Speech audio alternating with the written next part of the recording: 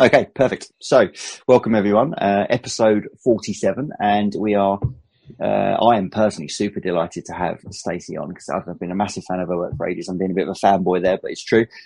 She's an assistant professor at East Carolina University. I'm going to let her sort of do a bit more of an intro of herself in a minute, but her field of expertise is identifying biomechanical risk factors that result in injury, which is obviously very pertinent to us in the podiatry world and as clinicians. So we want to try and unpick some of the research that she's been doing and that she's going to do and sort of see how it may or may not apply to us in clinic. So, Stacey, thank you so much for your time. Massively appreciate this. I know we contacted you about 5 months ago to get you on for this one, and I've been looking forward to it. So thank you. And do you mind, for anyone that isn't aware of you and who you are and what you do, just giving a bit of a brief intro of your background? No, absolutely. I am from Iowa, the Midwestern part of the United States originally. I started off as an athletic trainer and physical therapist, and I practiced as a physical therapist, athletic trainer. I actually got a background in strength and conditioning for about 9 years. And I decided I wanted to go back for my PhD because I wanted to teach. I loved teaching. So I started my PhD at Iowa State University working with Dr. Tim Derrick, a notable biomechanist. He had an interest in jumping, landing, running. I had an interest in overuse injuries, and then he sort of was interested in developing an interest at the time in bone. So an overuse injury in bone, kind of stress fracture seemed like a logical fit between us. So I started down this path of looking at bone injuries in active populations. And, you know, I think it's important to know that I started this path very much as a clinician. I had no concept that there was even a way that you could model or simulate human movement in a computer. Because when I was in school, email was just becoming a thing. So a far cry. I remember the first person presented their thesis with a PowerPoint, and we were in awe, right? So it was a big jump for me to start my PhD. And, you know, Tim was a very kind and patient advisor, and I learned a ton from him. But I developed a love for being able to quantify the loads that people experience during activity. And there's lots of ways we can look at injury. But if I can figure out a way to measure the load that the tissue is experiencing during activity, then perhaps I can work backwards and find which of these factors, either strength, range of motion, navicular drop, too much hip adduction, whatever, any of these characteristics that we hear all the time, what of those are most important and that are going to sort of elevate those loads. So that's kind of where I spent most of my time. I didn't intend to spend a lot of time doing models, but that's kind of where I'm at. Perfect. And it seems like a reasonable one to kick off with, and that is with respect to the literature that we currently have. And we obviously have beliefs, long-held beliefs, and things we've been taught, and things we perhaps that seem plausible or intuitive with regards to the things that are going to be higher risk factors for injury. What do we have the science for right now? So, you know, in the clinic, what things should we be really focusing on, really looking at when we're screening or assessing people with respect to risk factors? Well, something I tell my students every day, and I think, you know, before the podcast came on, we were talking about this. There's so many different risk factors associated with injury, anywhere from intrinsic factors to extrinsic factors. If you kind of narrow it down to gait mechanics, if that's what you're looking at, or landing mechanics, whatever activity you're looking at, you could also look at the physical activity patterns as well as the underlying tissue structure. Can the tissue tolerate those loads? So I've kind of lumped injury characteristics into those three patterns. So I've lumped them into mechanics, physical activity patterns, and then the underlying tissue tolerance.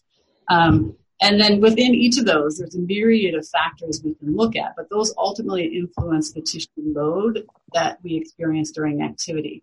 And, you know, we can name a bunch of factors, whether it's strength, range of motion, gait biomechanics, bone geometry, exercise dosage, but right there you're looking at a multiple level ANOVA type problem, right? And that's really hard to solve from a research perspective. So I just tell my students that, you know, the research informs where we should be targeting our examination and our intervention. But it's really the patient in front of you that you get to look at all of these multifactorial contributing factors, or what I like to call mediators or modifiers of injury, and decide which ones are going to be relevant to address for that patient in front of you. Because not every patient is going to be needing all factors addressed.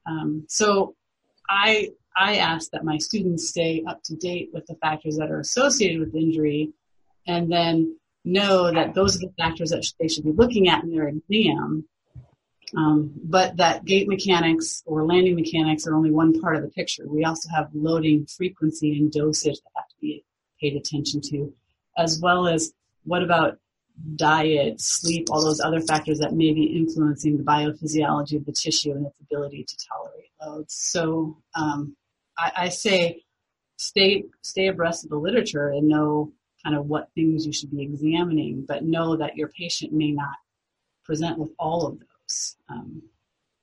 That's and it's a great point, isn't it? That question that we all want a nice, succinct answer to, or a nice list of things, like you must look at this at the hip. It just, I think the answer is clear. It's just not that simple, much as we'd love it to be. Do you think there'll ever be a time where we have the ability to know enough that it can be that simple? Or do you think it's just always going to be incredibly complex and multifactorial? I think we're getting there. I think we're getting to a better place. I mean, I stop and I look back to where we were 10 years ago, and we were talking a lot about external ground reaction forces and kinematics, and it feels like now we're starting to get a little bit more at tissue-specific loads. We're seeing some nice models that can estimate what the body's experiencing and how that changes over time. And we can measure structure, whether anywhere from imaging technologies, but I believe there's diagnostic ultrasound in the clinic too. So we can start to, I think we're moving there. I just think it'll be a little while, because we now need to do the studies to say, okay, I applaud the people who do prospective studies, because that's a lot of work and a lot of crossing your fingers, hoping injuries happen so that you can have something to look at. But I do think like the modeling approach where we can estimate loads might help speed up the process, because we can start to identify what factors are associated with these detrimental loading environments. And we might be able to narrow that down a little bit. But my guess is it's going to be a composite of things. It's not going to be hip adduction by itself. It might be hip adduction in combination with elevated ground reaction forces or something like that. I think it's going to be a composite. Yeah, perfect.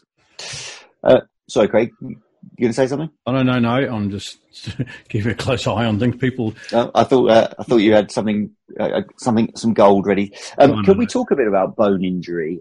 Because I know you've published several papers in the field of bone injury, and you've obviously mentioned it a couple of times there.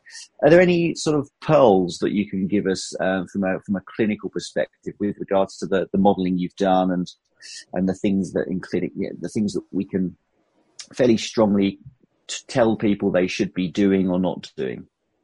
Yeah, I think a couple of things that I would say first is that the tissue has to be able to tolerate the load that's being applied to it. So I think that when people get injured, their tissue clearly isn't adapting to the load that's being applied to it. So is there a mismatch between the structure relative to the load that's being applied? I think Kristen Path has looked at that a little bit in stress fracture, looking at bone geometry relative to ground reaction forces and looking at the ratio of those. I think that's a nice step in the right direction. We've had people look at, well, these are the bone factors associated with injury. These are the gait mechanics associated with injury. These are all the strength and range of motion. But it'd be nice to put all of that together to see sort of what's the most relevant of all of these. But I do think ultimately you have to have a good, strong bone. And I think when you're working with people who have bone injuries, something that falls by the wayside is what is their underlying bone structure and their bone strength, right? So PQCT is nice because it gives you both geometry as well as density. But most of the patients that I've worked with who struggled with bone stress injuries, they're often told just to back off running and let it rest and then ease back into it. And so I think there's some things relative to the nutrition that you can look at. There's things relative to some imaging that you can maybe get to see how quality the bone is, because if we can improve their bone when they're still in this peak time, I think that's going to be really important. Are there exercises that we can do to better prime the bone for the activity that our people are undergoing? Those high intensity activities separated by bouts of rest are actually very osteogenic in nature. So maybe we need to do more building the bone to tolerate the loads that are applied to it. So I would say, one, don't forget that it's not just about the things that we can measure right in front of us, but we might want to think about how we can quantify the tissue quality or tissue strength. The other thing that I don't want to underestimate is physical activity patterns. I think looking at how they're loading, there's some really nice research coming out right now about acute to chronic workload ratios, and how if your acute workload exceeds your chronic workload, I think it's by more than 20%, then you're going to be at risk for injury, not just today, but in the next few weeks. And I think that that's really important to sort of educate your patients on and figure out a way, how can we track this so we can give people better guidance on how to build their exercise tolerance so as not to get injured. And so I think those bone structure and physical activity patterns are two that we can address fairly readily. And then when you get into the underlying tissue load itself that it's experienced, well, why is it? Is there things that if we see some miserable mechanics, what can we do to change it, right? So look at the logical culprits based upon what you see in front of you, and then come up with a sort of intervention that fits, whether that be footwear, whether that be gateway training, whether that be coordinated training, neuromuscular education, those kind of things, orthotics. Yeah, perfect. There's a doctor, a consultant I work with who pretty much puts everyone on vitamin D. I mean, we're in England, so it's, as I'm sure you know, it's grey with a chance of rain, whether it's January, August, or November. And whoever he sees, he just assumes they're vitamin D deficient until proven otherwise, and puts them on vitamin D. Whereas there's another doctor I work with who, working alongside the other team, he'd take your approach, which is, well, if you're looking at the load that's been applied and it's reasonable and there's been no violation of the acute to chronic ratio or no spike in load, it's something that the bone should tolerate, and it seemingly hasn't. That's his flag for considering those kind of things. Where do you sit between those kind of two opinions? Slight differences in approach. I probably err on the side of maybe looking at bone quality a little sooner rather than later, simply because the age group of people getting bone stress injuries tends to be in your second and third decades. And that is the prime time for building bone. Our bone stores to last us a lifetime.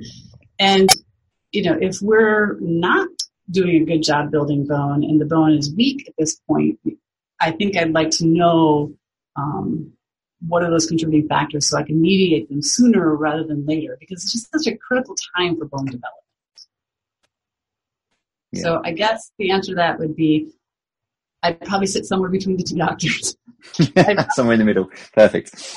There's clear red flags that you need to do it sooner if there's amenorrhea, but unfortunately men don't have that sort of flag for health professionals to look at. So, but there's plenty of men who sustain stress injuries too. And I just think it'd be worthwhile, especially given the critical bone development age that these people are in, that we take a little closer look and make sure that things are in line. So I would look at vitamins, I would look at sleep habits, I would look at calcium, I would look at, if you can get an image or some sort of, while I like PQCT, DEXA is still pretty well accepted. So can you get something like that so they can see where they're at? And it might be important to sort of look at them, not necessarily relative. I mean, you still have to look at that this person, if they have a normal bone density or bone geometry compared to the masses, you'd like to have them compared to somebody who's experiencing similar activities, right? Because they should be a little on the higher end to be able to tolerate the loads they're putting on themselves. Yeah, perfect. And I think it's a reasonable reminder that even as podiatrists, when someone comes in with shin pain, we should be asking them about their sleep and what diet they take and whether they're a smoker and these things. They're incredibly relevant. Seems like a reasonable segue to get into talking about medial tibial stress syndrome. As you know, from when I emailed you several months ago, one of my favourite papers of yours, if not my favourite paper of anyone's, is your work on step width modification and the ability it has to modify the tibial stress. I'm sure there aren't too many people watching this that haven't read it, but if there, in case there are, could you just give us a bit of a summary of that paper before we talk a bit more about it? Yeah, so the impetus for that paper was I had done some cadaver work. I'd measured bone strain in second metatarsal with different orthotics, custom and semi-custom orthotics. And I was like, well, I don't want to keep measuring bone strain this way. I want to find another way to measure it. So we went into the modeling route. So we went in to try to estimate tibial stress. But in order for us to tell if the way we ran actually influenced those loads that the tibia experienced and if our model was sensitive to it, I was looking for a way to modify gait so that I could produce an environment that I thought would have higher bone stresses. And so looking through the literature, step width, ironically, has a fair number of gait mechanics associated with it that parallel what's reported in the literature for stress, risk factors for stress fractures. So we did a gait modification study. They were running over ground, and we had people run at their normal step width, and then we had them run at 5% of their leg length greater, 5% of their leg length less. We gave them feedback after every trial to let them know if they met that criteria. And they had to maintain a consistent, their preferred, their 5K running pace is what I was doing at the time. So they did that. And then we used a combination of, so clearly we collected motion capture data and ground reaction forces, and we input that into a series of musculoskeletal models to estimate tibial bone stress. So with this study, I use a simplistic model of the tibia, which may be considered a limitation by some, but that being said, everybody had a similar tibia, and so then I could sort of see if the forces alone make a difference, right? So because we know that true stress is an artifact of both the structure as well as the applied. So in this way, I was kind of controlling the tibia component and just manipulating the loads. And what we found was, with changes in step width, we can manipulate that bone stress environment. So we were, and it suggested that if you were maybe narrow to begin with, that it might be beneficial to widen your step width a little bit more. It's not a huge, 5% of your leg length, it wasn't a huge amount, so it's not a huge adjustment that you have to make. But you do have to be a little cautious because it is going to be a different motor pattern. And if you take load off of one area, you're going to put it somewhere else. So you have to adjust your training patterns if you're going to adopt something like that. And so that was the base of that study. And that's what we found. Yeah. So the way, rightly or wrongly, and do call me out on this if I'm translating it into my clinical practice incorrectly, but the way I've interpreted that is that it's a really good intervention to modify someone's step width if they're symptomatic. I've never personally used it for prevention of problems. If someone was very narrow, is that a fair way to use it, or do you think there's a scope here for taking someone who's very narrow or even crossing over or scissoring and saying, well, why don't we think we've got the ability to modify tibial stress to your benefit here? Have we got the data to back that up? So like you, most of the time, I mean, in research studies, I've asked healthy people to manipulate their step width, and we see reductions in IT band speed, we see reductions in tibial stress, and I was showing Craig beforehand. We also see some reductions in hip joint contact forces when we ask them to run a little bit wider. So they've responded well to it. Again, I'm hesitant if they're running and they're not getting injured, I'm hesitant to mess with something that's working. Most of the people who I've implemented on, like you, have been in the clinic where they've been symptomatic and we've made a small change and it seems to have been beneficial. But I haven't done any prospective studies forward in terms of an intervention to see those long-term effects or how that works. But I can just say anecdotally, I've had success using it in the clinic for the people who are narrow to begin with. Yeah, that makes sense, doesn't it? Yeah, I don't know. I get a little hesitant because if you look, running wider, it is going to cost more energy, right? It's more energetically costly. And I suspect that if somebody is sort of self-selecting a narrower step width, that there might be a reason for it. A, it is more economical, but B, there could be some issues with lateral balance related to it. And so it's possible that if you have them run a little bit wider and they don't have the sort of postural control abilities for that wider stance, you could set off some other problems too. So I like it and I implement it when necessary. Perfect. Can I ask you, both within the research study, but also if you implement it sort of clinically as well, what cues you gave to widen step? Because we play around with cues in clinic, and I've got different cues to some of the ones that the physios use, and obviously some individuals respond to one cue or not, and then you have to mix it up. What's your preferred method of getting someone to run wider? So in the ideal world, we would choose some sort of external cue, right, versus an internal cue. So what is the effect of the action or something relative to the environment rather than relative to themselves? So I would say I would use a mirror, right?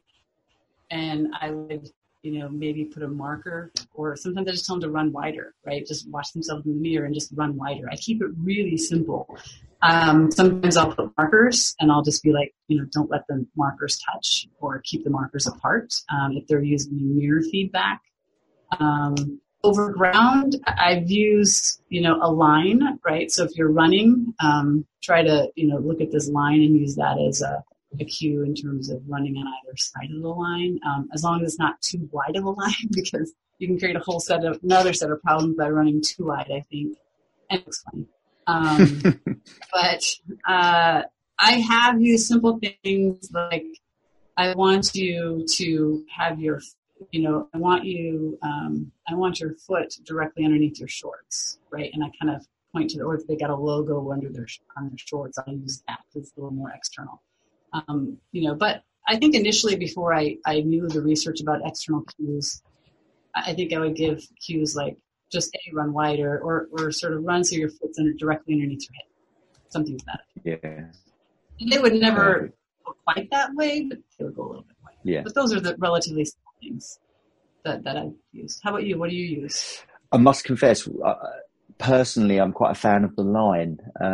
So on the running track, one of the clinics I work with got a running track inside it. So I'll get them to, instead of stand in the lane, I'll get them to straddle two lanes. And the running track line tends to be, about the thickness of a foot-ish. So I'll just tell them to, miss the line, but not John Wayne miss it, sort of miss it marginally left with the left foot, marginally right with the right foot. And if that's a cue that seems to work them, but they don't have access to a running track and they can't run on a field where there's a football pitch marked out, I'll often give them some tape of about the same width and put it down the middle of a treadmill belt that they can use in the gym, and obviously take it off before they leave. So I'm quite a fan of the line, and I must admit, if they don't take well to that, I start to struggle with sort of knowing a good alternative. But I quite like your short logo one. I'm a fan of that. I might try that actually. That sounds good. Your other paper, your other step width paper, which again is something I enjoy, is pretty much the same. From what I gather, it was a pretty similar methodology, but you looked at the strain in the ITB And if we can move away from MTSS and into ITB, because I know you've published several papers in that area. Craig and I have talked about this before, and ITB is a bit of it feels like it isn't a mystery, but at the same time still feels like it is a bit of a mystery. Certainly, I sometimes don't feel like I've got a full understanding of the things that people that present with ITB do, whereas certain other pathologies you tend to see patterns and trends. Could you get us up to speed with ITB in a nutshell? Yeah, so it's been a while since I've looked at the most recent literature in that area because I haven't published there for a while, but I sort of, a friend of mine once made fun of me. They're like, can you study any condition that's remedied a little easier? Because both tibial stress syndrome and IT band syndrome aren't your easiest conditions to sort of remedy. But it makes it a very rewarding population to work with. I would say, the IT band, again, looking at their mechanics and anything that would sort of, we know where the IT band runs from the hip down across the knee and attaches kind of distal inferior. There's some people have almost described it more of a bursitis type of condition or an impingement that happens. So I think when you look at it, it's a multifactorial problem. Again, I tend to look a little bit more. You do need to look at the physical activity patterns in this group as well. But I find that gait mechanics, looking at the hip adduction, looking a little bit more at what the rear foot is doing, looking at the degree of the knee or hip internal rotation can be problematic. And so I try to, once you can get them being less symptomatic, then that's a population I tend to do a little bit more gait modification as I ease them back into activity. So part of that process starts with the rehab process. So I've always been a believer of has to be a functional progression. So I would introduce, I know in order to get people to get better at running, you have to run, right? So you have to do that. But it's also nice if you can put some controlled loads on tissue so tissue has a chance to adapt. And it also gives your patient an opportunity to sort of learn some new motor strategies. So, I've done some low-level plyometrics progression from double leg to single leg prior to getting them to return back to running. And so that's a population I'm just really conservative, and I back off. I get them going through a progression where they can tolerate double leg and single leg loads in good form and technique prior to initiating the return to running program, just because they flare up so easily. Yeah.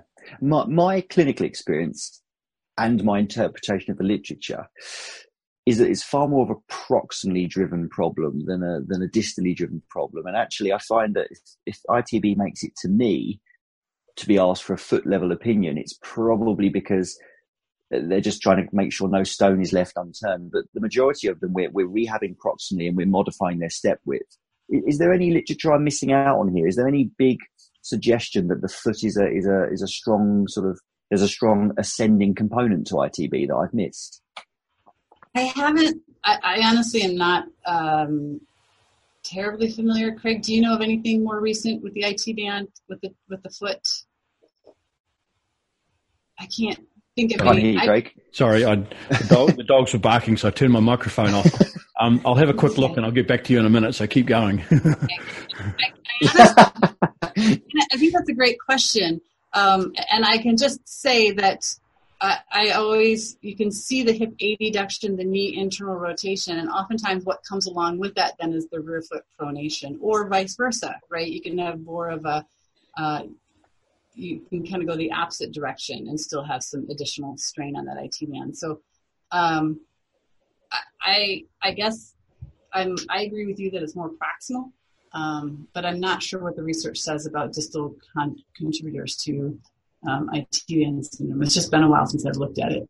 Yeah, and I think your point's great about people sometimes looking at someone and they sort of make a comment on their sort of pronation magnitude at foot level, but if they're incredibly narrow and their foot's being presented to the ground in therefore in much more inverted attitude, then it does tend to influence kinematics down there. And I think if we modify their step width, we know we get the win from your work on the reduction in strain in the ITB, we're probably going to see a change in those rear foot patterns secondary to modifying step width. At least that's my experience. I don't know if you would sort of agree with that.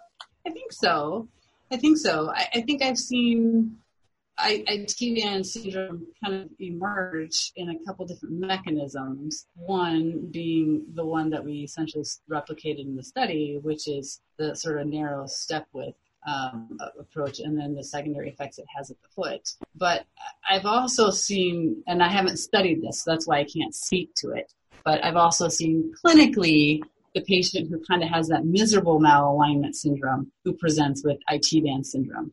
So I suspect there may be some nonlinear relationships between some of these motions and alignments that we see with IT band strain. Yeah. A couple of your papers I've come across have talked about, they've used the phrase exhaustive running. So you've studied some of these sort of mechanical patterns, and I'm guessing that just means under the effects of fatigue. Fatigue's not an area I'm super knowledgeable on, so forgive probably the horribly basic question, but I mean, clearly fatigue has an effect. Is it profound? Do we need to be considering this when we assess people in clinic? Because we often get them in, perform a gait analysis and take some video after they've been on there for 3 minutes or 4 minutes. Should we be waiting should we get them on the treadmill for 30 minutes before we assess them?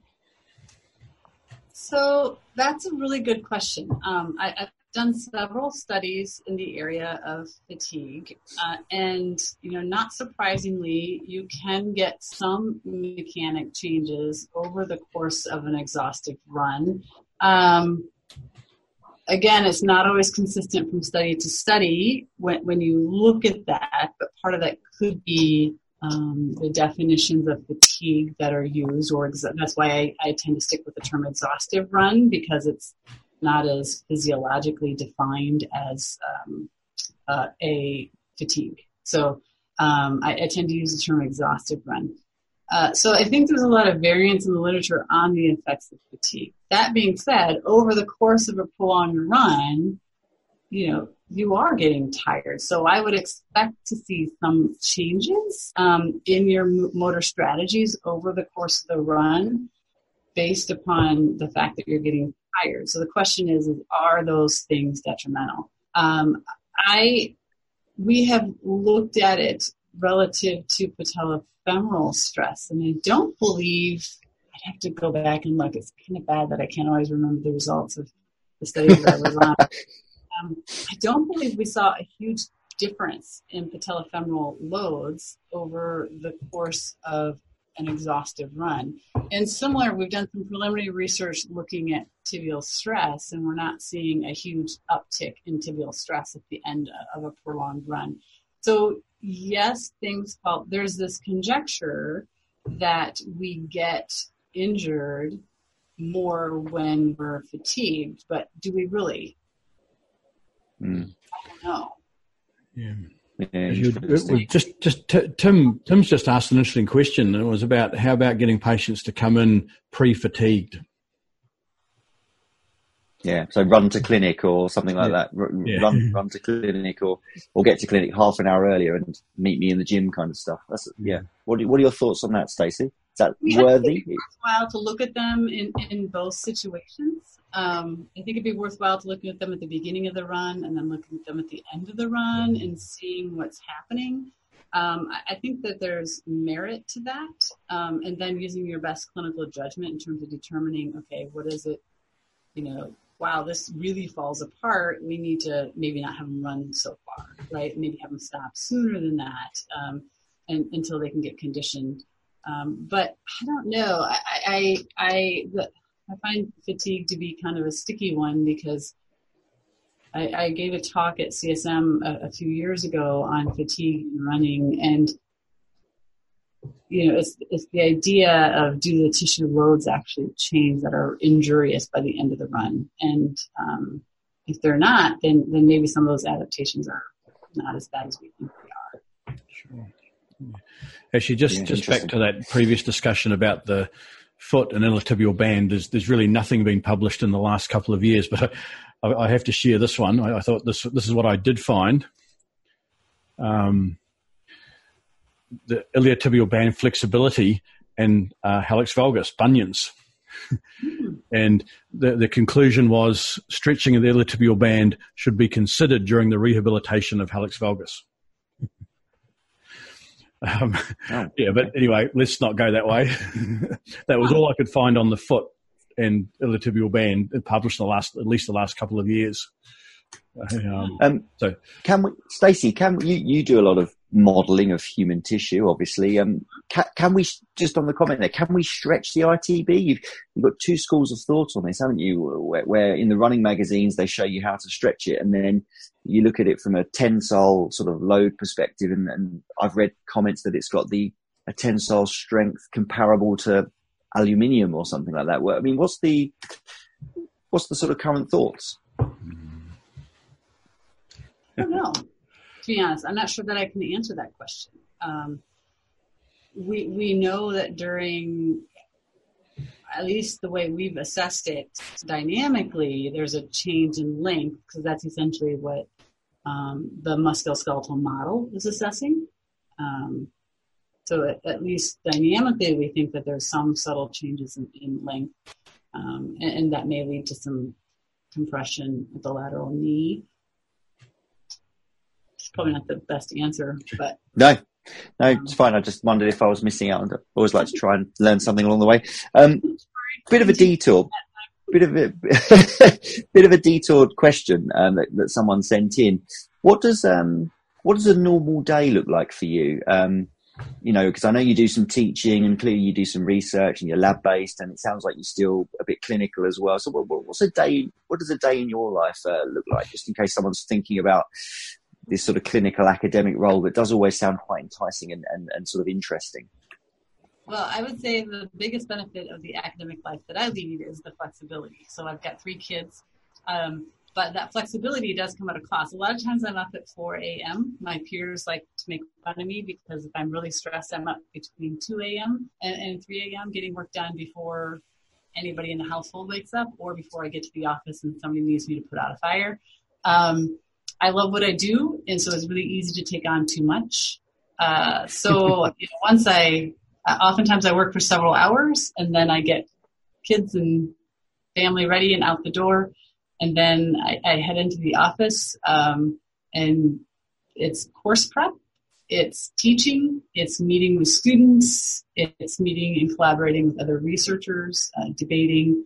Like we're spending a lot of time right now looking at different models and imaging techniques. What can we use? What should we use? Because when it comes to research, you just make the best decision that you can. It's really hard to do these studies and have the perfect study. I'm not sure if there is anything that is a perfect study. So, there's all these steps that go in. And so and staff meetings. We give lab tours. So on any given day, you're just kind of asked to be available. We have open door policies, so students, faculty, committees that we're on, people just stop in throughout the day. So sometimes, it's a beautiful life. I love it. It can be sometimes hard to carve out sort of that dedicated time to stay up with the things I should be staying up with. But like I mentioned, once I start sitting down and writing papers, then I start looking a little more at the literature again to see, what I should be taking into consideration, or if I'm starting a new study, I do the same. So lots of student meetings, lots of study design, lots of working with subjects, data collections. It's a pretty busy day. And if it's appropriate to ask, and obviously don't feel the pressure to answer, what sort of stuff are you working on at the moment? So in the minds of the researchers, what are the future topics that they think we really need to know more about this? What are your current processes with regards to, okay, as far as injury risk is concerned, this is where we need to take things moving forward? Yeah, so I am spending a lot of time still working on refining the model for being able to quantify tissue load. There's always, late and great imaging technologies or modeling approaches that can be implemented. So that's something that's always an active, ongoing thing. I'm also trying to do a better job of being looking at more of taking on a statistical approach that looks at mediators and modifiers so that we can maybe start to capture what's the interaction of all of these risk factors that are presented in the literature relative to an injury. What's the relationship of those amongst the tissue loads that people are actually experiencing? So part of it is me learning new statistical techniques to sort of do a larger data analysis type, I guess. And then I'm also very interested in the structure. I'm kind of on this kick right now is the structure adapted to tolerate the loads that we're asking it to sustain relative not only to the acute load, but also the cumulative load. So peak and cumulative loads. So those are the things I've been working on lately. Very cool. Different loading programs, different ways of running, all of those stuff on peak and cumulative loads probably. Awesome. Craig, is there anything that's come through the comments on the Facebook group that we need to bring up or address? Nothing of any note. No, just a few highs. There was a comment about functional hallux limitus perhaps being involved in a tibial band, but that's a whole new topic we can get into another time. Don't think there's much data for that, is there? Yeah, no.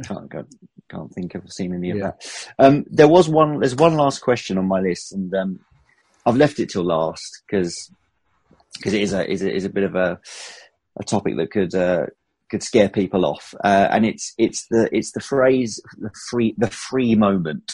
And again, there's several of your papers that have referred to the free moment, and there was as Craig and you and I were talking about before we went live. Brooks brought out a shoe, I think it was last year or the year before, and it was referring to the free moment and its relationship with injury. So people may have heard of it, they may be aware of it, they may know what it is, they may have no idea what we're talking about. And given your ability to sort of take these things and simplify them for the simple people like me, could you just talk us through what free moment is, and does it have any relevance to us as clinicians? What do we do with this information when we read it in the research? So ironically, the free moment was probably one of the first biomechanical concepts that made sense to me as a clinician when I went back for my PhD. It's a measure that you can obtain from the ground reaction force data collections. So from the force plate, and it essentially reflects what it's described as representing the torsion of the lower extremity. So if you can imagine the foot and then the ground, and then the foot kind of torsioning either internally or externally, called abduction or adduction, you can get this torsion that is transferred up the lower extremity. And so it acts about the vertical axis. Some of the original work was done looking at medial and lateral heel wedges to looking at rear foot pronation relative to the effects on this torsion of the lower extremity. I like it. I think it's a great concept. You need a force plate to measure it, so I'm not sure that you can actually measure it very well in the clinic at this point. But I think there's some inference, that if we can find a decent surrogate that could estimate sort of what the experience, what we're able to measure with more of our models, then maybe we can find a clinical way to measure that. But generally, the free moment has been associated both, oftentimes, if you can imagine the torsion into abduction and adduction, too much either direction is probably not good. So a lot of people will just take the absolute free moment because they think it's bad either direction you go. So that's what you'll see in the literature. It can be manipulated by things like, rear footwear and things like the rear foot wedges and footwear, and controlling pronation. So to the extent that we think it's a problem, then you might want to direct some of your interventions accordingly. The free moment has been associated with tibial stress injuries in females. I haven't seen it as much in males, but I think Milner and her colleagues have found some stuff in females. Creevy didn't find it in his male runners. So I thought it was interesting. I was actually interested in the free moment, not necessarily by the free moment by itself, but what if the free moment was occurring at the same time that we were getting like a peak axial force, and now we're getting this torsion with peak compression. And maybe if those things are occurring at the same time, that might be bad. And there's some previous animal literature to suggest that, and I just haven't taken off with it in my research beyond that. And because I know you've got a sort of interest in the world of footwear as well, and I know you've collaborated with Rich Willey, who's been on a previous episode for us, and he's done a lot in the footwear world as well.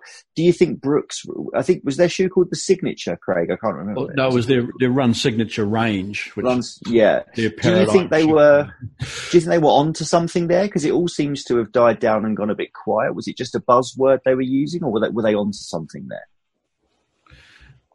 I have to admit, I'm not terribly familiar with the Brooks shoe that you're referring to. Okay, Craig. Yeah, well, no, I can't explain in detail, but the Nixted version of the Adrenaline is really pushing that Rudd Signature paradigm of modelling. They've taken away the medial post, so I think there's going to be you're right, it has died off, interest in it, but it's going to be resurrected again in a month or so when this new model comes on the market. But that we could do a whole topic on that. I don't think I'm smart enough to do a whole topic on the free moment, if I'm honest, Craig. My questions are all no. My questions are all ticked here, Craig. So unless you've got anything, no, well, the only other thing I was going to raise, and we did have a brief discussion about this before we went live, was that it was more not specifically about this study, but this was a study that came out last week. And again, it was a prospective study looking at risk factors in metatibial stress syndrome. And what I found interesting was they looked at a whole lot of things, height, weight, et cetera. Navicular drop test, that wasn't predictive of metatibial stress syndrome. They looked at some proximal strength and range of motion factors that another study has linked to metatibial stress syndrome. This study didn't find a link. They looked at insole use. Again, that was not predictive of metatibial stress syndrome, but a previous study has showed orthotics use was predictive of metatibial stress syndrome. So the only things that they found were predictive were female, older, higher BMI, and a previous history of metatibial stress syndrome. So really what my question sort of comment is that it's... I'm trying to find the one. It's just that, different set of parameters being found in different studies as to what the risk factors are. And I just sort of wanted you to just comment on that. Well, I think there's some nice epidemiological models coming out that I really like. And that is the fact that I agree completely. One study will find one thing, and then another study, and they're well-done studies. They just are finding different results. And I suspect that these things don't act in isolation. They act in concert with each other to contribute to the injury. And so I think if we can look at the idea that the cause of injury is actually the load that's being applied to the tissue, and these factors that you just had up there modify that load, right? They might act to make it better. They might act to make it worse. But in concert with something else, they're all acting together. So they don't act in isolation. And so I think that with some more complex statistical approaches, looking at effect modification and effect mediation, we might get a little bit closer to finding those key relevant factors. But I think that you have the intrinsic factors, you have the extrinsic factors that contribute to the load, and then you have the exposure, right? You can't get injured unless you have the exposure. So I guess I agree completely with you. It's hard when you look at the literature. I just pulled up over on my screen here, looking at like fatigue and some of the studies on fatigue. And I think I have a slide that just the same variables that are increased in one study are decreased in another. And so it's another classic example where it's hard to know what's going on. And this is the struggle and the beauty of human subjects research. It's just not. Yeah, I mean, there could well be another variable that they didn't include in there, that if they included it, they may have ended up finding a totally different set of results. Right. You know, and that's the sort of issue I have, is that, you know, it's the choice of what you choose to include as the factors you investigate in your prospective study. And as you alluded to earlier, I mean, you've got to admire people that do prospective studies. They're a lot of work. Yeah, they're a lot of work, and it's hard to choose what are going to be the most relevant, because when you do a study like that, you're also trying to balance the time that it takes to get the information that you need. I mean, it's tough. And can you measure it? Can you do it in the clinic? Can you do it in the lab? What's the best environment? And so I think we just kind of keep doing our research and keep pushing it forward. I do think we're further today than we were 10 years ago, right? So I think if we can look at it on a long scale, I think we're doing sort of what could have been interesting in that study is they didn't look at step width. And if they'd included step width, all those other factors may not have been risk factors, and that was the main risk factor, or it may well not have been. We don't know, but that's my point. You sort of can head off in directions, and But I can recall, this is about 20 years ago, quite a debate in the diabetic foot world about smoking, and smoking was cross-sectionally linked to ulcers, but when in the prospective studies, it was actually shown it wasn't a risk factor. But I think the assumption was that neuropathy and vascular disease was such a massive risk factor, didn't matter if you smoked or not. So it may well be some of these risk factors don't really matter or not if something else is present. Do you know what I mean? I'm still thinking it through. Mm-hmm. No, but I think I've been reading some of the British Journal of Sports Medicine has had these recursive models of injury from an epidemiology perspective, and they're incorporating effect mediation and effect modification. And that's something that I would like to learn more about going forward, because I think that has a strong potential to help us kind of uncover or reveal some of these patterns that we're seeing. You know, it's one of those things like there are certain variables that we see in the literature, and you kind of wonder, well, why is that an injury? So, or why is that injurious? Is it a symptom of something else? And so I did a study that I presented at American Society of Biomechanics last year, where I had 40 subjects with subject-specific MRIs, and we measured tibial stress. And I looked at all of these kinetics and kinematics that were associated with, that we kind of pulled in the literature. And I did a big regression analysis to try to find the key, relationships. And, you know, it was interesting because vertical loading rate is always a very popular variable to look at, but it only became significant when it was combined with other factors in that analysis that I did, which I thought just kind of points to the importance of, it's not just one variable that we have to change. It's probably a concert of variables acting together. Sure, yeah. Makes sense. Tim's just commented, can we have another hour, please? And much as I'd love to, Tim, I'm sure the answer is probably no, because Stacey's been far too generous with her time. Should we bring it in for a landing, Craig? Yeah, no, I think that's probably a good note to finish on. So look, thanks so much, Stacey. You know, it has been good, obviously, from Tim's comment. Obviously, other people are learning a lot from this. I think there was a comment earlier on, someone had not heard of free moments before, so it's something for them to pursue. And I will get some links together and post it on the feed for people to read. So thanks so much for your time, Stacey. Thank you, Stacey. Thank you.